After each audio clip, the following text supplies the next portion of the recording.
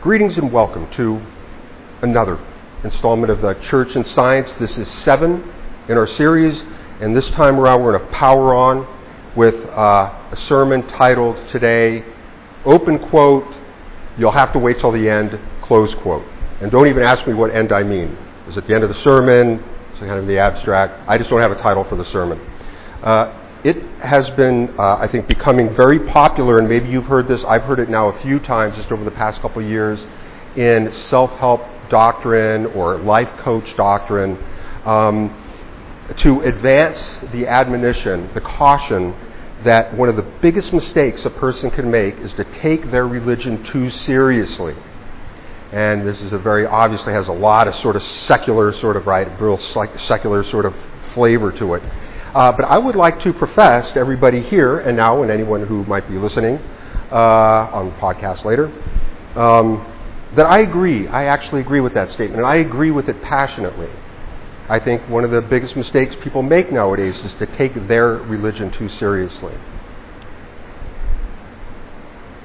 I heard Vernon McGee, the late Vernon McGee, I can't remember when he passed away, but he has immortalized many of his sermons. He was he thought ahead, where he has a chronicle of many of his sermons, very influential preacher, of course. And so when I say I heard his sermon, this was recently, but this was a sermon that he gave many, many years ago. And in this sermon, he said something like, one of the hardest groups of people to teach God's word to are regular churchgoers. And I thought, well, that's a great quote, actually, for today's sermon. When I heard it, it's like, oh, that's perfect. But then it wasn't a couple minutes later into his sermon where he said something like, a good Christian must love his Bible, which confused me because in my mind that sort of contradicted what the point he would just seem to be trying to make to me. But anyway, churchgoers go to church with their Bible, right? Church, Bible, clear and well-known articles of the Christian religion. So what is a church? Let's deconstruct a little bit here, okay? A building, okay? A building, in our particular case, a building that we had an issue actually entering this morning, but we all worked together, teamwork, got into the building, and now we're all comfortably ensconced in here. But what kind? It's a special kind of building. It's not any kind of building. We usually think of a church as being associated with some sort of iconography, right? What sort of iconography do we think of?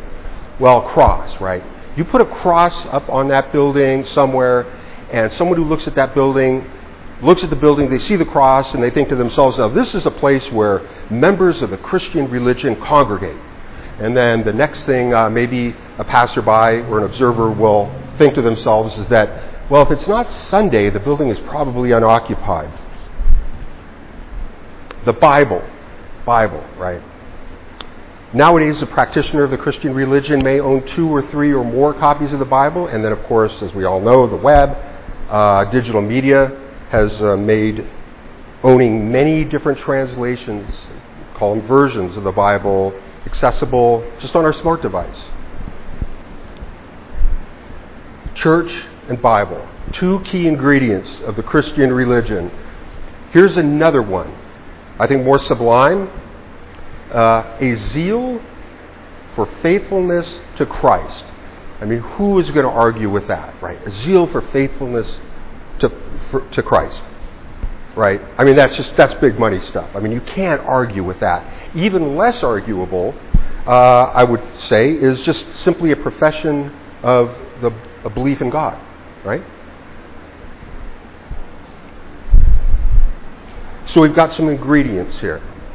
Okay, we start with a part of a Sunday in a building with a cross on it, add a Bible or 2 or more, and if you really want to seal the deal, one of those ichthys, the fish, don't see them much anymore on the back of people's cars, the fish, and I could do the Greek, but I'm not going to struggle with it here, but I don't know why maybe I do know why they're not as popular as they used to be, but you see that fish with the ichthys on there, and you put the church, the Bible, the faithfulness to Christ, the zeal, an outward purported extravagant faithfulness for Christ. You put one of those ichthys fish on the back of somebody's car, and bam, put all that stuff together, and you've got yourself a member of the Christian religion.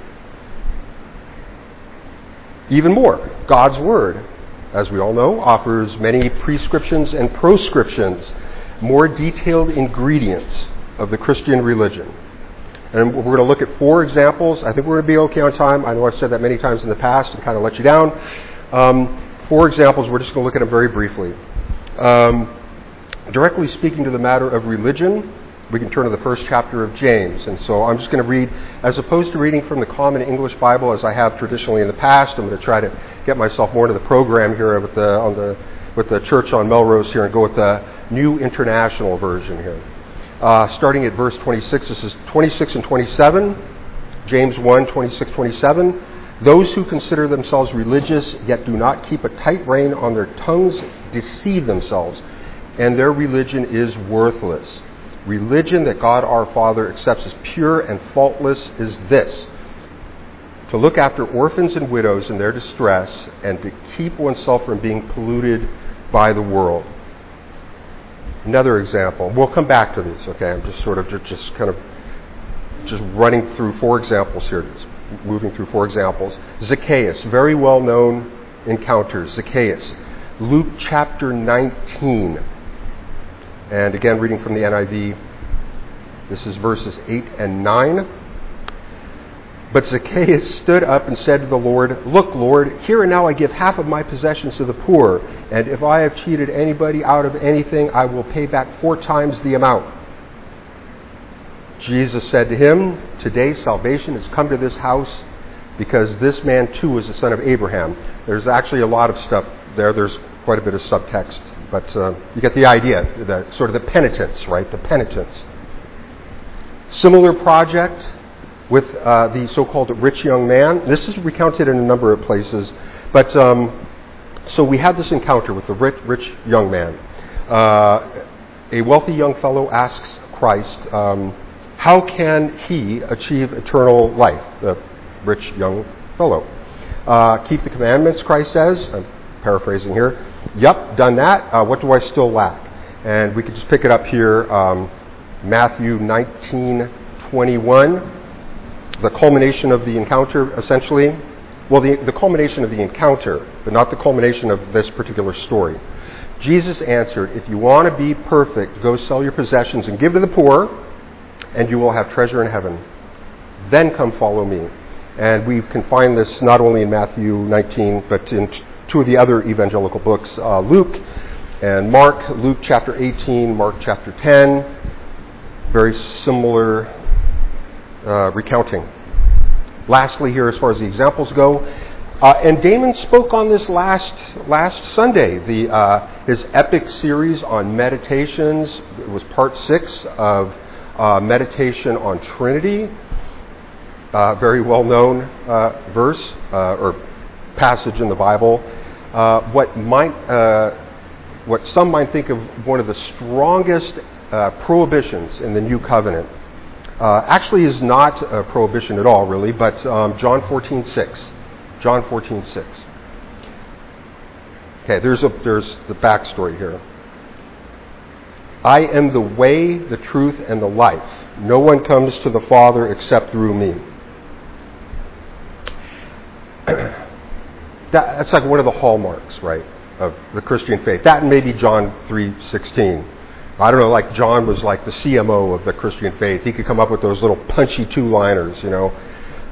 Between those two, that we would very much identify with those. Even people who are not believers really identify with those two. Maybe not identify, but are familiar with those 2 passages from John. It is very certainly true that I think we all enjoy, and some might even say we require, very nice, easy categorizations. So I know we have a number of people in this congregation that are very skilled both in breadth and depth with entertainment, media, television, cinema, animation, and so on. And I'm not an expert in any of that stuff, but I have spent more than my fair share of time in front of a television. And I can tell you for sure that if a storyteller wants to convey that a character on a show is, say, just for example, I'm just making this as an example, it could be anything, but just say a scientist, right?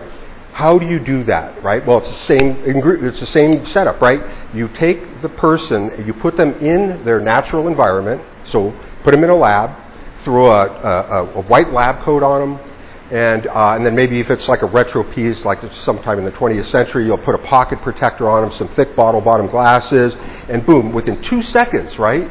The audience knows, it's like, oh, that's a scientist right there. You know, you don't need to say a word, and you don't need to know anything about that person at all, but you know that person is a scientist. So these sorts of categorizations, especially visual ones, you can do the same thing in literature, same idea in literature. So now, as far as church, Bible, passion or a fervor for faithfulness to Christ, profession for the belief in God, and then we've got so we have these trappings of the Christian religion. We have all these prescriptions and proscriptions that we can find in God's Word. They sort of comprise sort of like a game plan for the practitioner of the Christian religion. Or like, if you don't like a game plan, like a playbook. That's our playbook. We got our church. We got our Bible or Bibles. We got zeal. We got fervor. We're on fire for Christ. And then we've got all these rules and regulations. Some say, yes, you do this, and then some say, no, you don't do that. And that's our playbook. That's the playbook of the Christian religion. Let's reflect back on James's perfect religion. James's perfect religion. This was chapter 1, verse 26 and 27. So let us imagine a zealous practitioner of this perfect religion that James describes. A widow shows up needing a loaf of bread. And so, of course, our devotee to this perfect religion springs into action, hustles up a loaf of bread. It's like, bam, here you go, widow. And especially if she's got an orphan with her, it's maybe 2 loaves of bread, and boom, just right there. Just powers through, delivers, that's it. That's our devotee to James's perfect religion. Then, of course, as we all know, say an invalid or an elderly person shows up to our devotee's place on the brink of starvation, and what does our practitioner of James's perfect religion do? You're not a widow, you're not an orphan, you just kick rocks, just go down the road. Because if I give something to you, that's going to cut into other people's actions, so just get out of here. Right? That's what James is clearly talking about, right? Obviously. I got to be careful with sarcasm here, but I don't think I have to worry about that with this congregation. Anyway, back to Zacchaeus. We'll revisit Zacchaeus. Of course, we all know that what Christ really meant to say was, hey, Zacchaeus, good thing you did all that stuff. Give half your money to the poor, and then, promise to make things right with the people you wronged. Because if you hadn't, buddy, salvation, no way. Likewise with the rich young man. Christ, of course, never tells the rich young man that if he doesn't sell his stuff, then he is out. Never happens. That conversation never happens. And then, as far as our references here, well, we have one more after this, but this is John 14:6. No one can come to the Father but through me, is the essence of the passage. One of the great hallmarks of the Christian religion, reputedly divisive for sure. That was a theme from last Sunday in Damon's sermon. Reputedly divisive. Could you imagine you're talking to a colleague and you say, hey, next week we're having an office party for Josephine Smith. And your colleague says, oh yeah, me and Josephine, we go way, way back. We're good friends. And you're like, oh, that's great. I wanted to get her something. What sort of professional aspirations does she have? And then your colleague says, got no idea. And so you say, oh, okay, well, what sort of hobbies does she enjoy? Your colleague says, haven't the faintest. Maybe, well, it's kind of strange, okay, kind of weird, but okay, how about any, academic interests? What sort of academic interests does Josephine Smith have? And your colleague says, beats me. How can anyone begin to develop a relationship with God without recognizing his essential redemptive character manifest through his Son? To a religious Christian, John 14:6, like we just talked about a minute ago, is a hallmark of their membership. Right up there, like we suggested with John 3:16. Right? Big, just like stamp that, right? Just stamp that right down there. Okay, Christian religion. Boom. John 14:6, 3:16. And yet, to someone who understands the essence of God's character through the redemptive project of His Son, the passage is completely mundane, right? We already know that. We already know you can't understand God unless you understand the essential property of His character, that He would redeem what He made through His Son. It's like superfluous, right? But it is also happens to be one of the most divisive passages. I think it's true. I think what Damon said last week is true. Okay, Dave. So I'm projecting this. So one can't be a good Christian unless they're affiliated with some sort of structure with a big cross on it.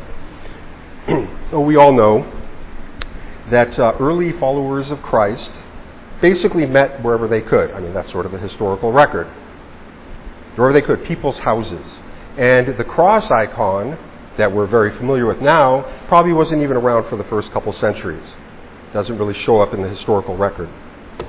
Okay, not a big deal. Got to have your Bible, right? Well, so obviously, and again, we all know this, the Bible you're looking at right now in its current translation is actually probably a very recent creation. Many believers in past ages didn't even have access to God's Word, God's written Word. Okay. So Scripture and churches and culture have evolved. Okay, but surely you can't be a Christian without unyielding faithfulness to Christ. Peter denied Christ 3 times. Okay, all right. Okay. So Peter was having a bad day. Okay, quite forgivable given the circumstances and the tumult. And I agree, quite forgivable. But someone who doesn't even believe in God, they're surely destined for hell. Paul did not believe in God. Not only did he not believe in God for much of his adult life, or a good part of his adult life, he actively persecuted Christians. When someone takes it upon themselves to condemn someone to hell, or if you want to view this from the other side of things, the other side of the doorway, when someone claims that anyone, for example, who doesn't believe that we're the result of Darwinian evolution is a fool, I have the same reaction. What a very, very religious person. Almost done. Let's return to the rich young man. Again, second reference back. How much examination has been made concerning the camel passing through the eye of a needle? How much examination?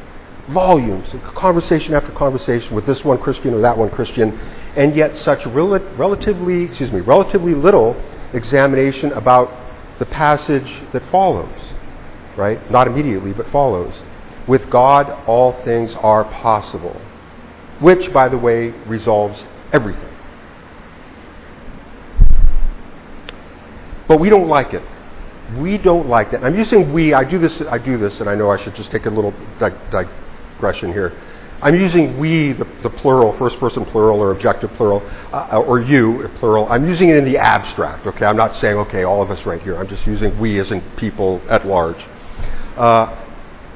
We do not like it. It is viscerally unappealing to have that closing remark, with God all things are possible. It is disempowering. It threatens our playbook. We love the camel passing through the eye of a needle. What rich and endless speculation that fires, right? Okay, so no, this is what's going on here. You can't possibly get a camel through like a sewing needle eye. And then someone comes along, oh, well, they're not talking about a sewing needle eye. They're actually talking about the entranceway into a city. And it's like, they are? Well, why didn't they actually just come out and say that? But okay, so it's an entranceway to the city, so the camel just walks right through. And it's like, no, but it's really low. It's like they make low entrance ways to the city. Okay, so it's tough. Okay, well, what you do is you have the camel sort of like crouch down, and then you have to push him, and then you can get him through. But it's really hard, but it can be done. And it's like, no, I got it. What you do is you make a cart, put wheels on it, and then have the camel sort of just like lie down, and then you just wheel it right through there. So no problem. And it's like, and they're just like, oh, you guys are idiots, man. You just get one of those midget camels. Just get a midget camel. I mean, they're not the easiest thing to find, but they have them. They're out there. You just get them. It just walks right through there. So it can be done. And then, of course, somebody goes on, you guys are idiots. They're talking about the Anunnaki, right? The giant gods, right? Their sewing equipment was so huge that, you could easily get like a baby camel through the eye of one of their sewing needles. And then someone else comes along and it's like, no. They're talking about the Nephilim. They're not talking about the gods. The children of the gods, right? Those were the giants that had clothes. They had to take care of their clothes, but the gods didn't have to do it. So anyway, what rich and endless speculation. We love that stuff. I do. I love that stuff. You can just dissect and tear apart. We can bulk up our playbook, right? Our playbook, our game plan. Just bulk it up. All that stuff in there. But with the whole business, the closing resolution with God, all things are possible. It's like, oh, big whoop whoop, God. Ah, good for you. Okay, yeah, you can do anything. Yeah, they'll have that whole thing, with God, all things are possible. It's probably just an afterthought. I bet, Jesus was probably eating a falafel, and he just felt like he had to come up with like something punchy to say before he took the last bite, so he just threw that with God. All things are possible. Probably just an afterthought there. I have surrounded myself with all the fixtures and accoutrements of my religion. And now you're telling me that schleprock that lives down the street, never done nothing for nobody, lives like the devil, that schleprock may have their name written in the book of life? Outrageous. Outrageous. Not in my playbook. That ain't happening. Not in my playbook. Not in my religion. Okay, so what's the point? This is it. We're almost done here. So what is this? What are you doing, Dave? What is this? Is this sermon intended to be some sort of like caution against self-piety or something? Or maybe a caution against legalism? Or maybe it's like some sort of, you're trying to hearken back to like early Christian mysticism, and it's like it's all spirit and material stuff. It's like, oh, it's not that important. And really, best answer to those. I mean, I totally get the sentiments. I totally see that. Sort of being familiar with my own words here. I get the sentiment, but no, that's actually not the point here. One of the things we know for sure, I think we should know for sure. I think we do. I'm fairly confident. Is that everything has a purpose.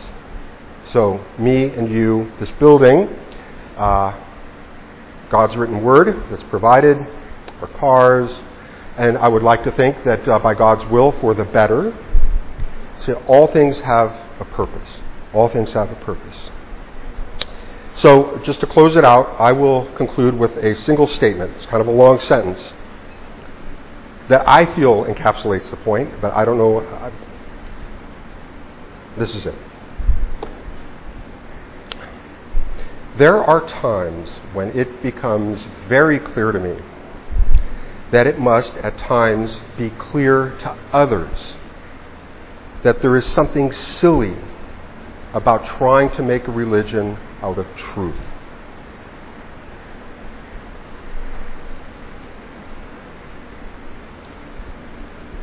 Let's pray together.